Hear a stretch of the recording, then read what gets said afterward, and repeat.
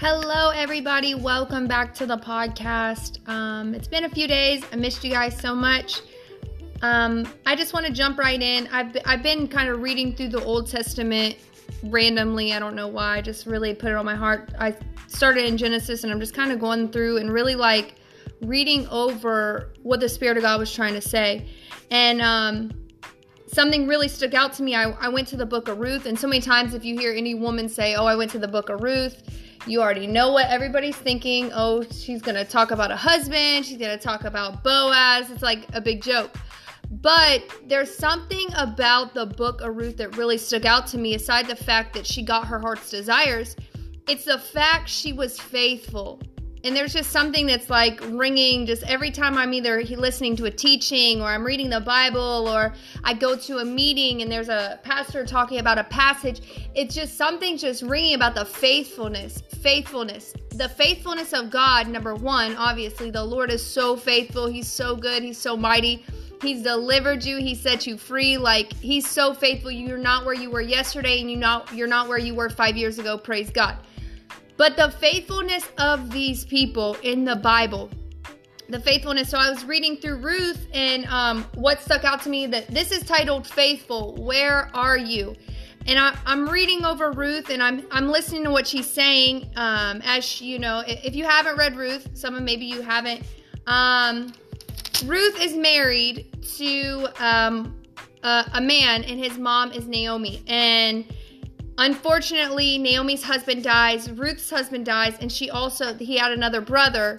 He dies as well. So there's two daughter-in-laws, and there's Naomi. And what I'm just reading over is in verse 9, chapter 1, in Ruth 1, verse 9, it says, "May the Lord bless you with the other marriage. Go back to your other gods. Go back to your other families." That's, I've read some, but some of that's paraphrased. And Naomi's saying, hey, listen, you don't really have a future with me. You guys need to go back to your other gods, because these women, the two daughter-in-laws, their families didn't serve the Lord.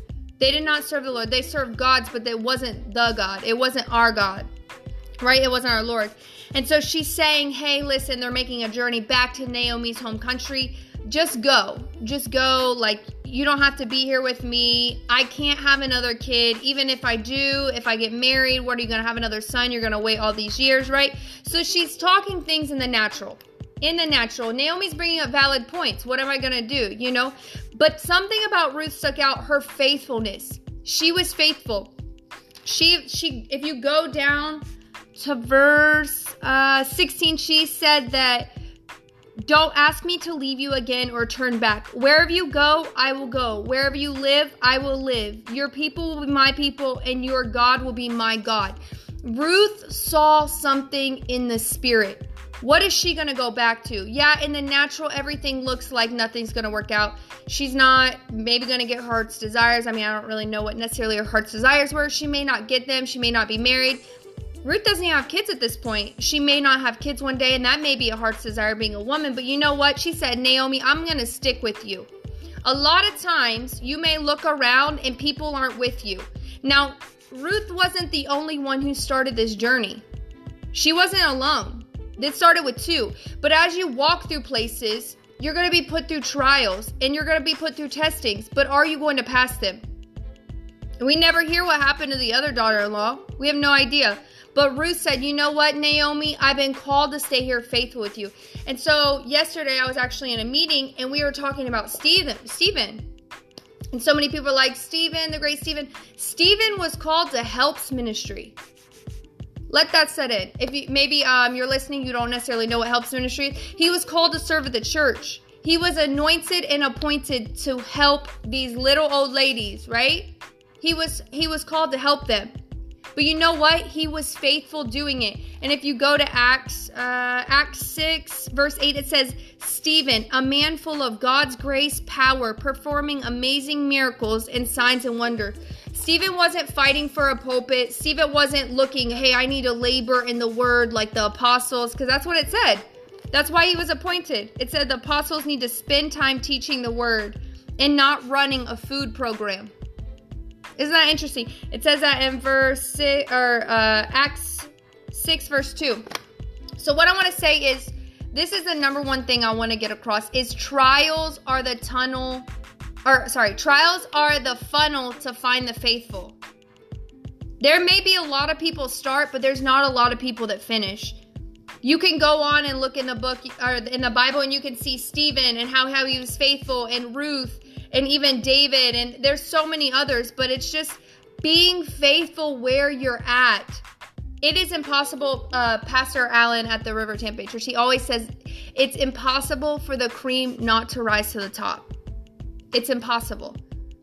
Literally, when you are faithful, God sees faithfulness. God recognizes faithful because, one, he is faithful. He recognizes it. He can see it. I love, here's some extra scriptures for you. In Proverbs 28:20, it says, a faithful man shall abound with blessings. It's impossible not to get blessed when you're faithful. Also, it says in Proverbs 2:8 in the NLT, it says, he guards the path of the just and protects those who are faithful to him. You'll be protected. You'll be blessed.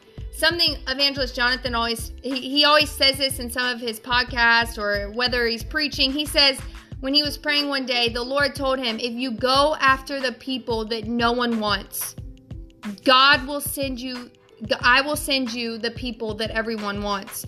And that always stuck out to me because it's so Bible. It's so Bible. Ruth stayed faithful to Naomi, and guess what? She married a great man of God. I'm sure all of her heart's desires came true.